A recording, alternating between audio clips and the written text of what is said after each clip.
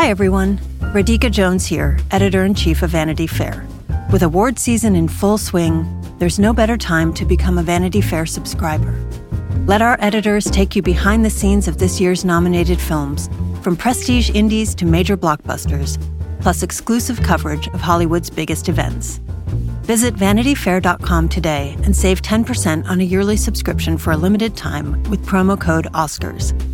That's VanityFair.com, promo code OSCARS for 10% off a year of insights and access you won't find anywhere else. Subscribe today while this offer lasts through March 31st, 2024.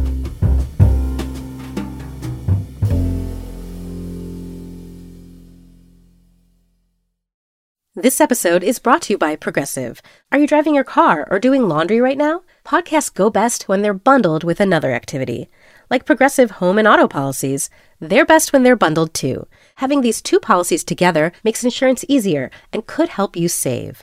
Customers who save by switching their home and car insurance to Progressive save nearly $800 on average. Quote a home and car bundle today at Progressive.com. Progressive Casualty Insurance Company and Affiliates. National average 12-month savings of $793 by new customers surveyed who saved with Progressive between June 2021 and May 2022. Potential savings will vary.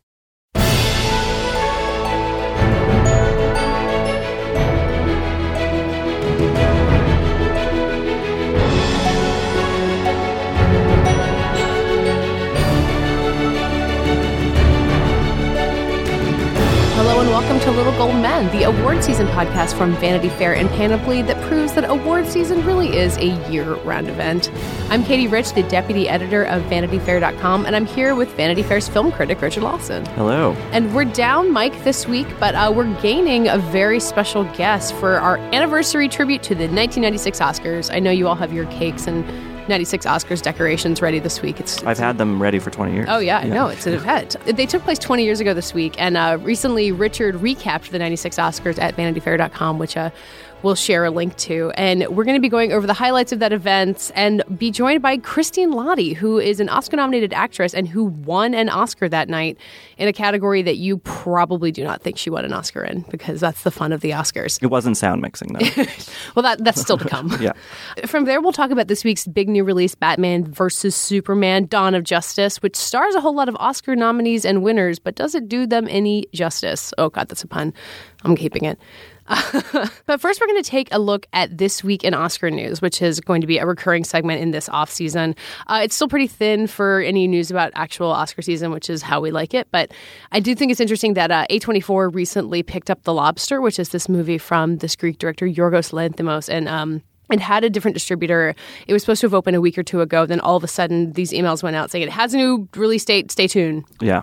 So now it's coming out in May, which is a little bit more of an awardsy release date than March, like kind of in a slight way. And it's been picked up by A24, which is fresh off of 3 Oscar wins, which I think is pretty big news. Richard, you saw The Lobster, I think, at Cannes last year. I did, almost a year from when it will be opening in the U.S. And when it was announced that it was going to be opening not last year's award season, but this year, I think we got the sense that maybe it was a little too odd to be an Oscar play. But should we be considering it that way now?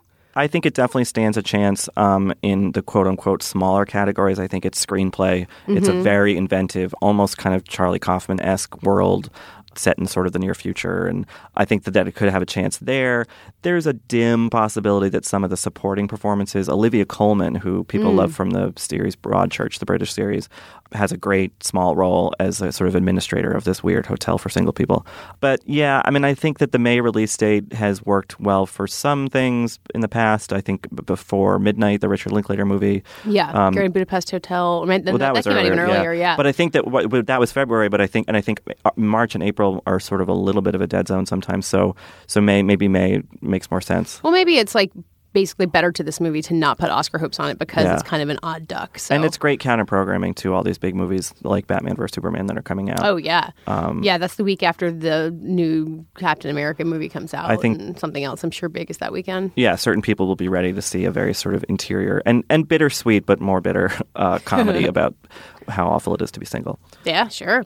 Well, May 13th is also, interestingly, the release date of Money Monster, which is a new film directed by Jodie Foster that has been announced that it will open Cannes Cannes. And Kung Fu Panda has opened Cannes, like the Inside Out did it last year. Like it's not always... No, Inside Out screened at Cannes, but Mad Max opened Cannes last year. Oh, that's right. Okay, well, that's a bad example. I was going to say opening Cannes is not always a sign of Oscar hopes. Well, it isn't. I mean, like some of the movies that screen specially at Cannes are like, The Expendables or whatever. Like they do, there's kind of a random thing where they kind of do a couple years on where they're doing big serious movies. But, last year when they announced that Mad Max was going to be opening Cannes, no one really knew that it was going to be this masterpiece. No one made anything of it. Right. So I managed to catch it right before I went to France last year and was like, oh, there's something here. And so it had a bit more of a presence at the festival last year than people expected it to. So we'll see with Money Monster. I mean, it's a very different kind of movie. I think one thing about it that's odd as a Cannes choice in some ways is that it seems to be a very American story. Mm-hmm. It's George Clooney as like a Jim Cramer style financial analyst on television, like all the shouting of cable news. Yeah, which they have cable news over there, but I think it exists a little bit differently, as do sort of the financial realities of today. So I don't know. I'm eager to see it. I hope to see it before I leave, but you're going to Cannes. We can people can look forward to that. Yeah. The lineup for the films in competition won't be announced for a few more weeks because they like to keep you sweating and guessing about it. But at least we know this. So so that's, for cynical purposes, there will be movie stars at Cannes this year. So that's exciting. It always makes for good photos at the very least. Exactly.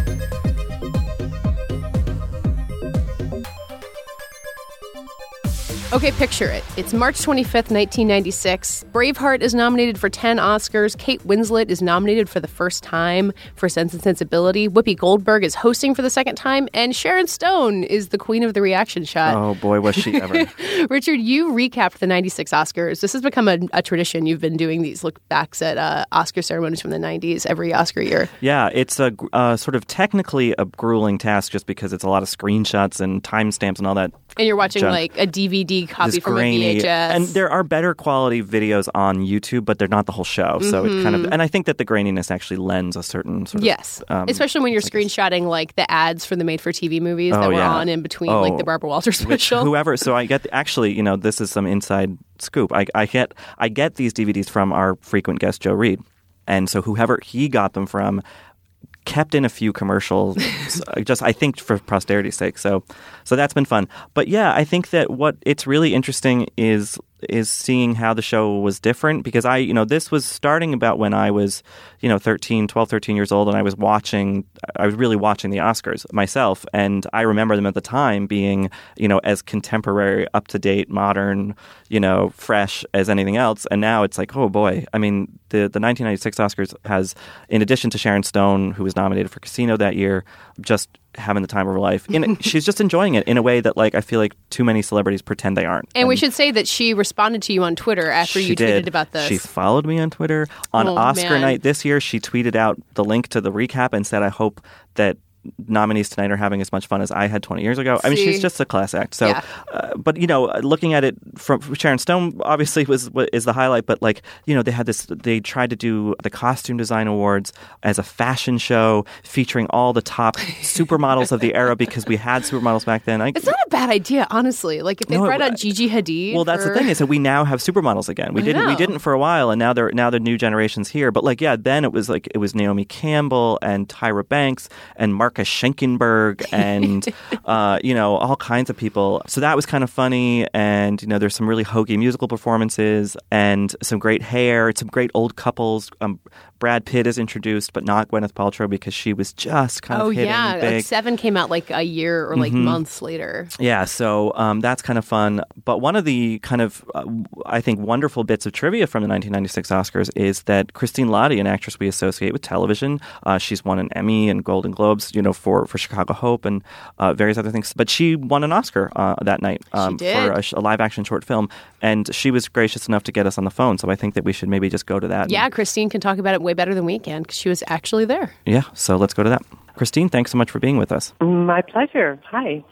So can you take us back 20 years and tell us a little bit about how you got to that Oscar ceremony and that win? What was the genesis of this short film that you made? Yes, it was a program for Showtime that Janet Memel at the time was running called, I think it was By Actors or something. Anyway, it was a series of short films that she produced for Showtime, directed by well-known actors. And it gave a lot of first-time directors their shot. I was one of them. And I had developed this short story initially just to perhaps act in and maybe be a TV movie or a small indie film. And then when Janice said, well, do you have anything you want to direct? I said, well, look at this. And she looked at it and she said, well, not only are you going to direct this, but you have to act in it too. Mm-hmm. So that was like, came from the heavens. It just dropped into my lap. So it was actually a kind of dry time for me. Acting-wise, I just had twins, and I thought, well, why not try this? And then, of course, everybody said, you can't act in this and direct it. And I said, I'm not giving this part to anybody else. Sorry.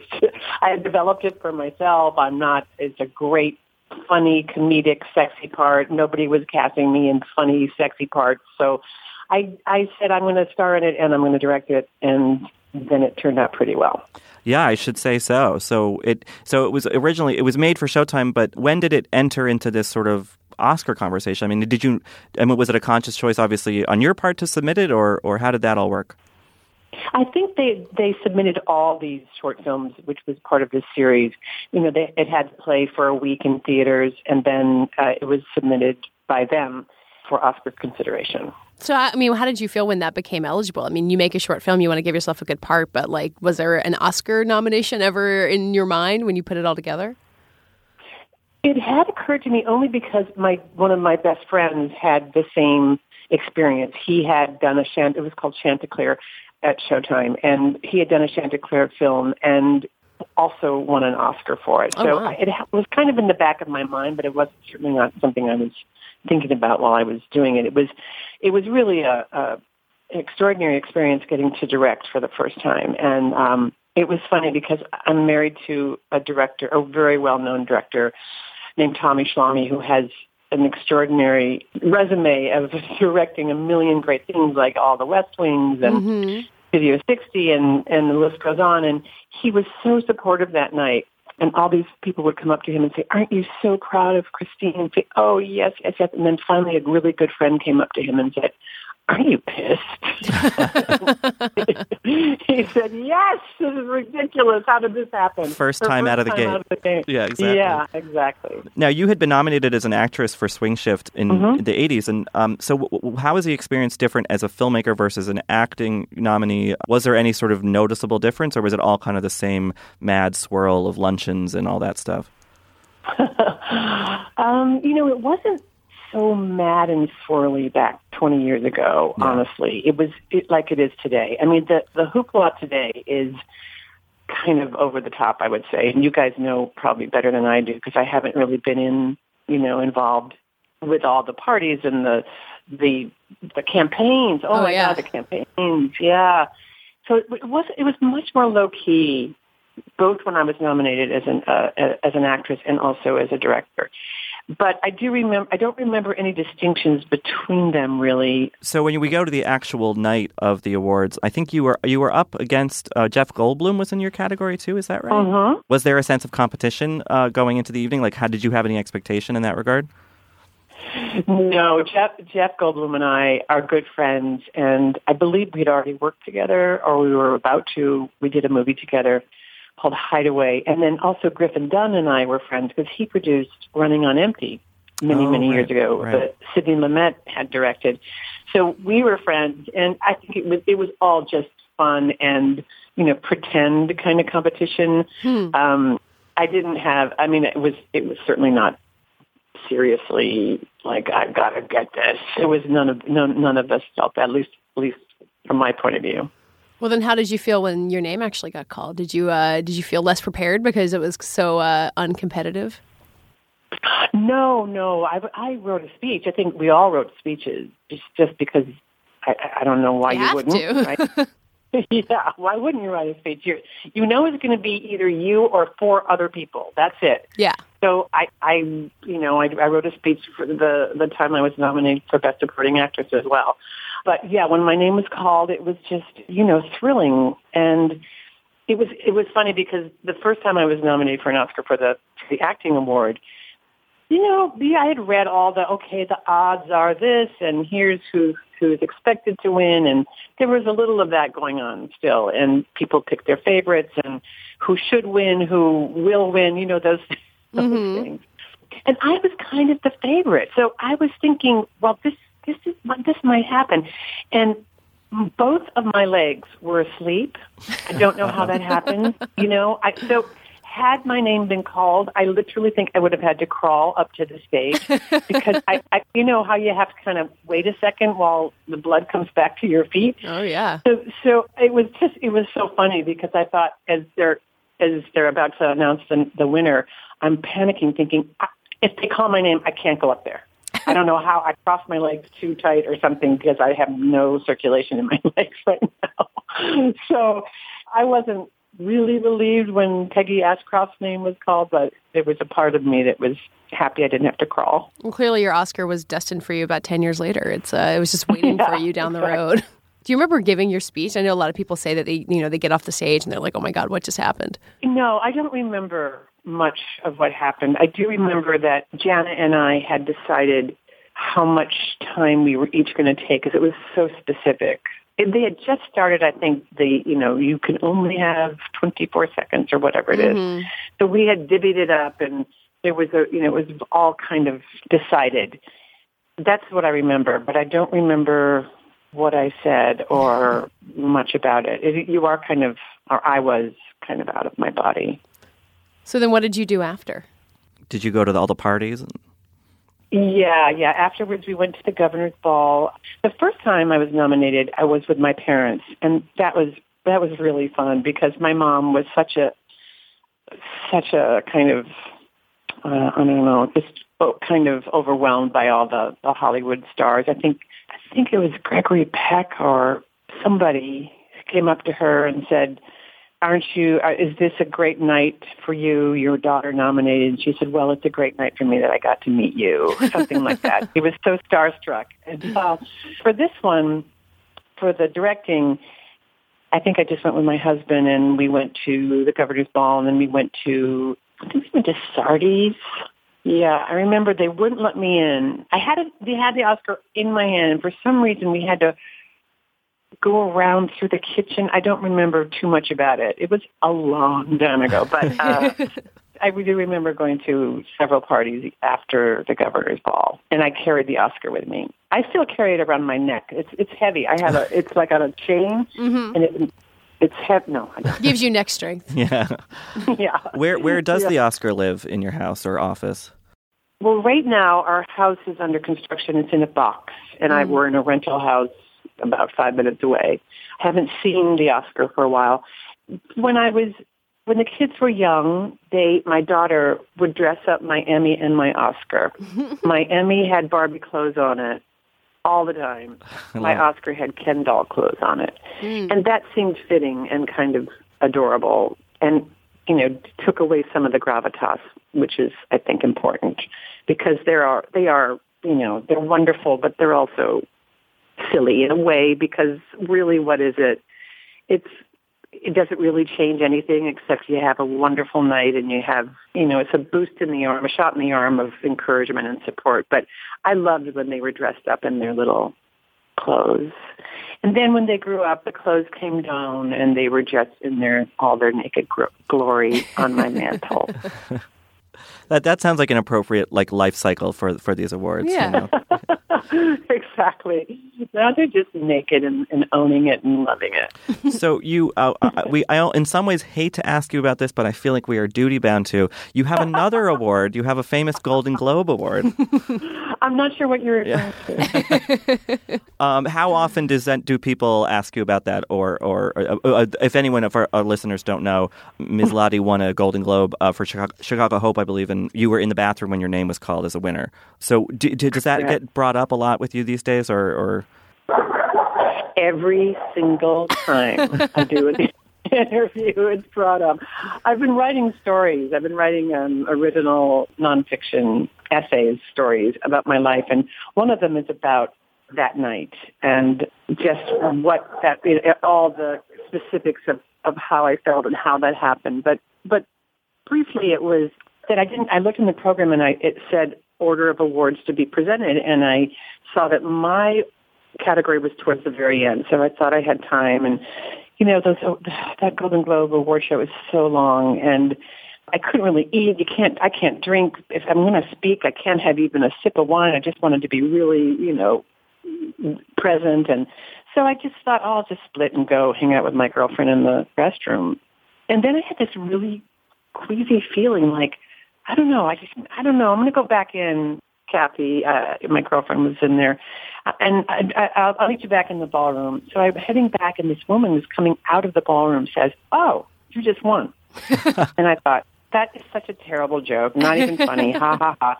She said, no, you did. You just won. And I said, no. You see, my category was in the very last, and no, you just won for Best Supporting Actress. Sorry. And then I thought, okay, I'm dying. So I walked in, and there was Robin Williams vamping on the stage because they knew they would move on. He knew that they would move on unless he did that. So he was improvising this incredible monologue. For cloning. Now, people in the Deep South say we've had cloning. It's called cousins.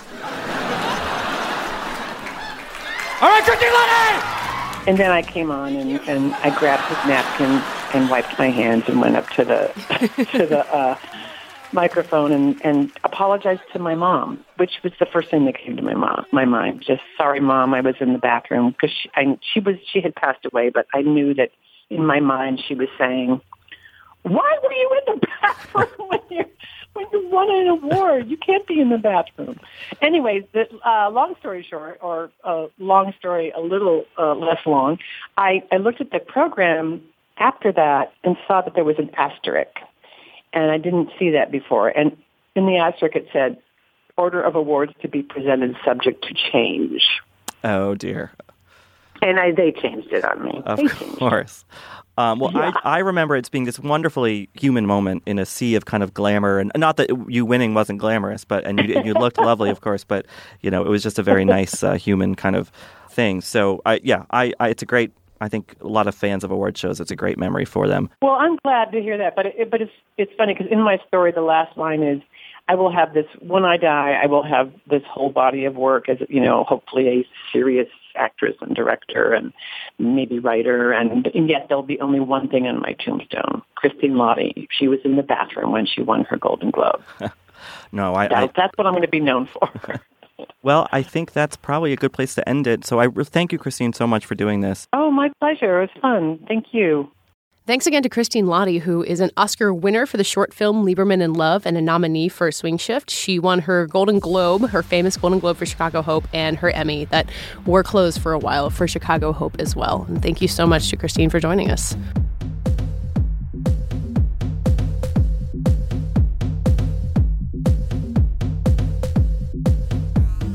So if it were November, we would definitely not be talking about Batman vs. Superman in terms of Oscar context. But it is March, and Batman vs. Superman Dawn of Justice is the movie coming out this week. And Lord knows this thing might get a visual effects nomination somewhere down the road, or who knows what. But the response to this movie has not been that great so far. It's a Zack Snyder movie. Man of Steel, I think, got pretty negative critical reviews as well, so maybe this isn't a huge surprise. But Richard, is Batman vs. Superman worth people's time more than the reviews might suggest? Well, I would say in terms of its Oscar chances, it might get nominated for most special effects, not necessarily best. I don't know. The year is young. You never know. That's true. No, I mean, I was really down on Man of Steel. I think that it's one thing to have three Batman movies that are sort of set in this very serious, dour tone. But once you get Superman, who's a flying alien who can shoot lasers out of his eyes, wears a big red cape, wears a big red cape and a big ass, this kind of really humorless, self-serious tone doesn't really work. And so Man of Steel, I think, suffered for that, and also because it's just this senseless melee of destruction that a whole city is basically raised, and kind of cui bono, like what are we really watching? Mm-hmm. So I went into Batman v Superman: Dawn of Justice with some trepidation, and a lot of those similar problems are there. The self-serious tone, the sort of why, the kind of murky motivation, why is anyone trying to do this? Why are Batman and Superman fighting? Oh my God, the question I felt like such an idiot riding the subway, being like, but guys, why does Batman want to fight Superman? Right. And no one really had a good answer, and we had just seen a 2.5 hour movie about it. Yeah, there's a thin sort of which actually kind of brings me to what I liked about the movie. There is a thin line of sort of questioning about like the necessity of superheroes, the safety of their existence. It's a kind of mulling over of these sort of broader, questions about what would society do if some avenging superhero came in from space. Yeah, which is And Batman represents the negative side of it. He's like, this is dangerous and I want to stop him. But then it takes on this weird personal dimension that the movie, I don't think, sells really convincingly. This sounds like a cliche coming from an Oscar season podcast, but I swear the parts with Holly Hunter in them are the most interesting in terms of themes, because she's playing the senator who's kind of doing this inquiry into Superman and saying, hey, this guy fought another alien over a city and destroyed a bunch of people. I mean, it's kind of a meta commentary on the way people reacted to Man of Steel, which is interesting. But she's raising these questions, and in a way she's kind of allying herself with Lex Luthor, which is not a great idea. But she's bringing up these things that it makes you want to watch kind of a civic drama set in a world of superheroes where you're watching people deal with this. And I've heard that TV's Gotham is not what that is, even though I would watch that show. It had that potential. I think that's exactly right. And I think civic drama is a great phrase for that, because that's the stretch of the movie. I would say it's maybe about 25 minutes, 30 minutes, somewhere toward the middle, where really Holly Hunter's character is representing this sort of Senate that wants to question Superman. And then there are all these other issues, partly raised by Bruce Wayne, but not as compellingly as by other people. They have a lot of talking heads: Neil deGrasse Tyson, Andrew Sullivan, Charlie Rose, talking Andrew about... Sullivan was the one that really... Yeah, it's like, well, good for him. Anderson Cooper. Yeah, Anderson Cooper, Soledad O'Brien. Oh, Nancy Grace, too. Nancy Grace, It's quite a crowd. Yeah, but it creates this sort of like... You wonder, like, man, it would be actually really cool to watch a movie that took place in a world where superheroes existed, but didn't sort of necessitate some, huge battle sequence that makes no sense at the end, that feels all Deus Ex Machina. Yeah. Where if it was just like, I guess maybe there's an argument to be made that parts of Watchmen, which Zack Snyder also directed, which I mentioned in my review, but maybe there's some of that element in there, but like even then it doesn't take focus where. And look, I don't think a studio is going to back a $150 million movie that's about people talking in rooms about superheroes. Yeah. But I don't know. I would watch it. But what this movie made me think of was The Dark Knight, which is in some ways is where all of this was born. I mean, Batman Begins was the first dark Nolan Batman, but The Dark Knight was this huge hit. And the most impressive visual effect in that movie that everyone remembers is a semi-truck flipping over. Yeah. And it blew people away. People applaud in the middle of the room. And, it cost, I can't imagine how much that cost compared to the price of the giant monster who shows up at the end of this movie. Right. And that was a practical effect. Yeah. And that movie in some ways is that civic drama that you're talking about. Yeah, you're right. It comes down to the stakes all amongst actual human beings who, and like one ship full of people who might blow each other up. It's really so low stakes compared to what we've been bludgeoned with in a way for years with the current superhero movie wave. Yeah, and I think that I don't know if it's, I don't want to really speculate about whether it's Snyder or whether it's studio pressure from Warner Brothers and DC, but like Batman v Superman does feel this need to, I guess bringing Superman in just by dint of him being an alien sort of brings in these sort of cosmic elements. But, there does feel like the film feels pressured almost to expand its universe to sort of match the Avengers. Well, that happens very blatantly at a certain point. And it's called Dawn of Justice. Like, it's very clearly being set up as the start of a Justice League series, which is DC's equivalent of Avengers. Yeah, and I just don't know that we're going to be able to do 4, 5, 6, who knows how many movies in this tone. Oh, yeah. It's exhausting. Well, and so Wonder Woman shows that. That's not a spoiler. She's in the trailers. Yeah. And she is really interesting. I think Gal Gadot was a real blank slate for me. I didn't know what to expect from her. But I thought she was really delightful, especially when she emerges in her Wonder Woman costume. And I agree. You get this hint about when her movie is set, which I think was public knowledge, but I didn't know. Right. And it made me really intrigued to see a movie about her that doesn't have to do this. It doesn't have to be about brooding men. It doesn't have to be about cities or modern security concerns or anything. Yeah, cities. Yeah, exactly. No, and I think that she's firmly a supporting character in the movie. Yes, she's a very small part. But watching her and then comparing her to... And look, Ben Affleck does a fine job as Batman, but just like, I don't give a shit about this rich, sad guy who, like, does bad things. Like, who we've seen, like 8 movies about in the last decade. We get, in the beginning, I don't think this is a spoiler, we get a sort of montage-y origin story for Bruce Wayne, and it's like, I have seen that Bruce Wayne's parents get 7,000 killed. times. I don't need to see it again. I know we're going to get it in her own movie, right? That is happening. Yeah. There's going to be a Wonder Woman movie. It's just, just the tantalizing bits that we see of her in this movie. It's like, for God's sakes, like, let's at least do that. Like, that's something new that we haven't seen before. Just like the sight of a woman wielding superpowers. Like, I realize how rare that is. I mean, the X-Men movies have done it more. Like, you had Scarlet Witch in Avengers, kind of, her powers. But, Wonder Woman's got a golden lasso. It's cool. Yeah, she's like toe-to-toe. So, and she's stronger than Batman, so... Yeah. I like Ben Affleck as Batman, too. I feel like I could watch more movies with him. I mean, he's kind of an asshole, which... is kind of what Batman is. Like, it fits it. And I do like the sense of history that they've kind of wove into this movie where, he and Bruce and Alfred, played by Jeremy Irons, keep referencing, 20 years of crime fighting and blah, blah, all this stuff. And it's like, oh, so there's history here. And I think that's interesting and cool that, like, the idea of, like, an older, wearier, angrier Batman. But, like... But that history is so vague. Yeah, so vague, and his motivation is really muddled. And there's a really, I'm not going to spoil it, but you'll know exactly what I'm talking about, Katie.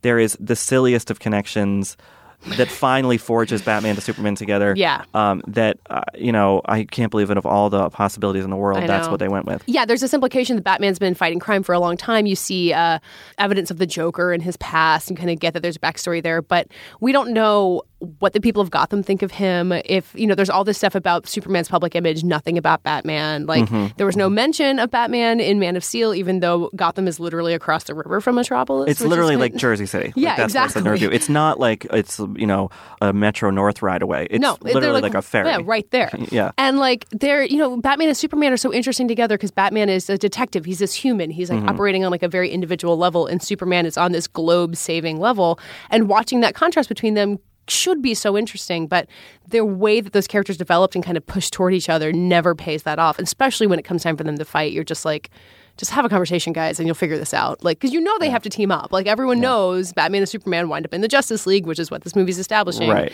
And so to make a conflict between them interesting, you really had to make more human stakes involved, which didn't happen. That said, I don't think that the movie. I think it's a vast improvement on Man of Steel in a lot of ways.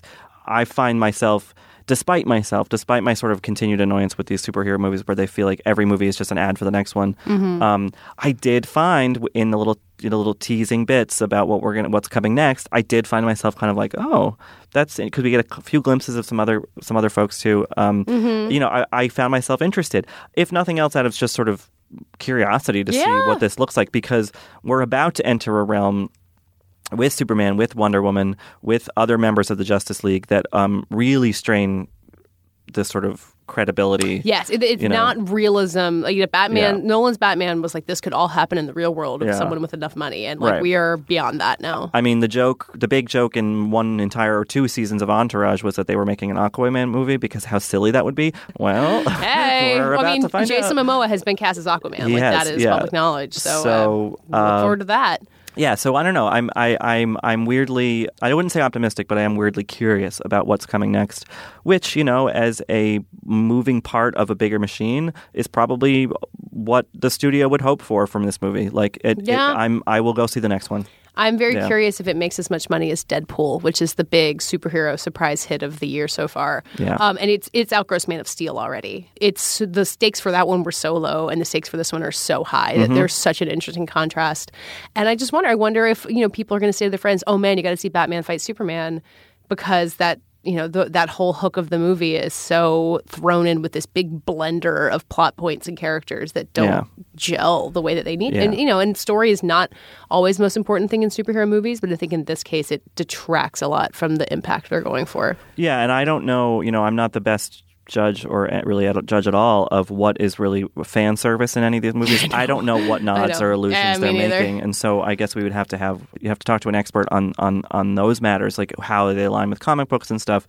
Yeah. But I will say, from my perspective, there was enough in this movie that I felt that were nods to the comic book fans, where I was just like, well, okay, but I don't get it. Yeah, oh no, that happened to me. There's one specific moment where that really happened, but there's even a part where a character gets outfitted with like a futuristic wheelchair, and I was like, is that a thing? Is he going to be a villain? Exactly. Every little thing, I was like, oh, every time they would just focus on like a random extra, I was like, oh, is that like a character? Is that a thing? Is that a thing? So is that a way to watch a movie, and is that a movie that a lot of people want to watch? I don't know. Yeah, and I think that the world of superhero fans, like, there are so many more people who have seen The Dark Knight or Avengers than have read any of those comics or who know anything that Aquaman does. So if you're going to be building this world and you want everyone to go see it on the scale that like everyone went to see Star Wars, you need to make those stories stand on their own. Yeah, and I don't know if this. But Wonder Woman did. So it's proof that they can't. Like it's proof that it can happen. But yeah, this is just the very beginning of a very large machine. So another machine, and then we get Civil War like next month. I know. Yeah, the Captain America movie that is also just an Avengers movie comes out next month, and Captain America fights Iron Man. So it's a same bros fighting bros. It's a tough spring. It's their world. We're just living in it, I guess.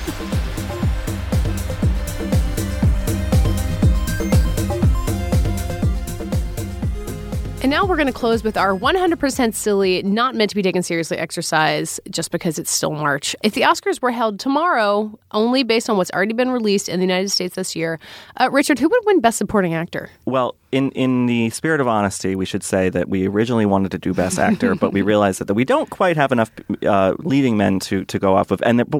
Whereas there are quite a good number of supporting male roles so far in the middle of March that we're in, that we've seen. So I would say Alden Ehrenreich in Hail Caesar, who he's been kind of simmering for a few years now.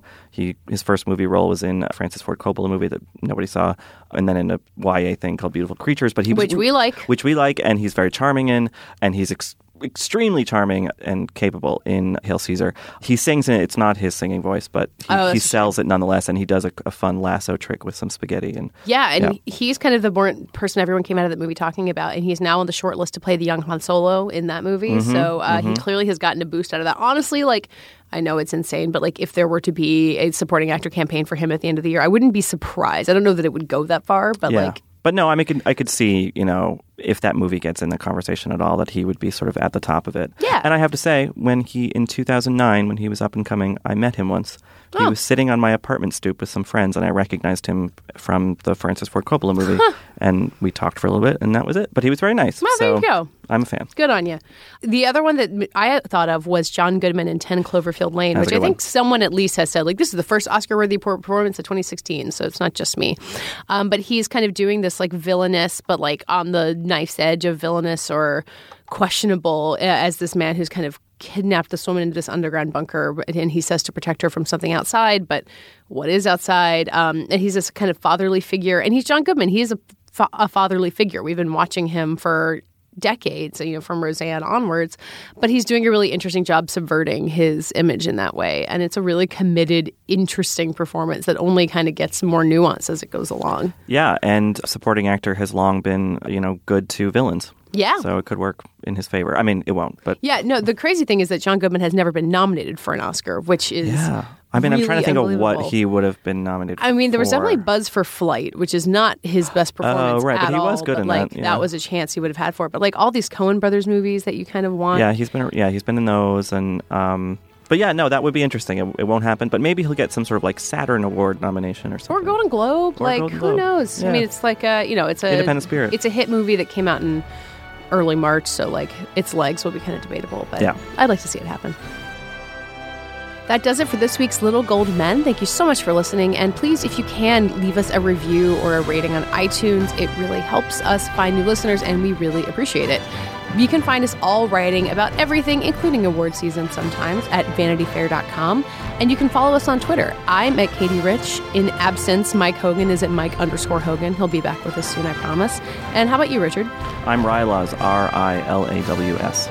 This episode was produced by Zach Dinerstein and edited by Tim Einenkel. And thanks to Laura Mayer and Andy Bowers at Panoply. And this week's award for inadvertent defense of Donald Trump's hair goes to Christine Lahti. It wasn't so mad and swirly back 20 years ago, honestly. It's like it is today.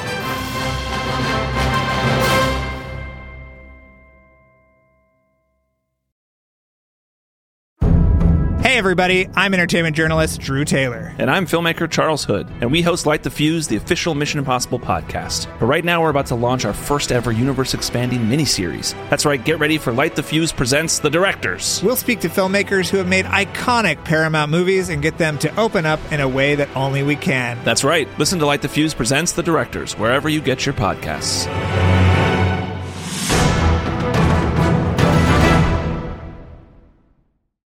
This episode of Little Gold Men is brought to you by Mubi, a curated streaming service dedicated to elevating great cinema from around the globe.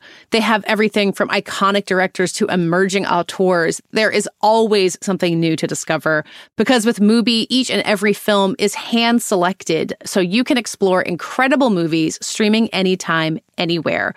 Right now, they have a film collection for performers we love, and they are highlighting one of this year's Oscar frontrunners, Lily Gladstone. So I am here with David Canfield to talk about how much we love Lily Gladstone, and especially her film that is now on Mubi, Certain Women. David, fond memories there. Fond memories. What an introduction. None of us knew who she was before that film, but it's quite a thing to be in a Kelly Reichardt film with Michelle Williams, Kristen Stewart, and Laura Dern and completely steal it. And now we're talking about it to this day. You can try Mubi for free for 30 days at Mubi.com/littlegoldmen. That's MUBI.com/littlegoldmen for a whole month of great cinema for free. Mubi.com/littlegoldmen.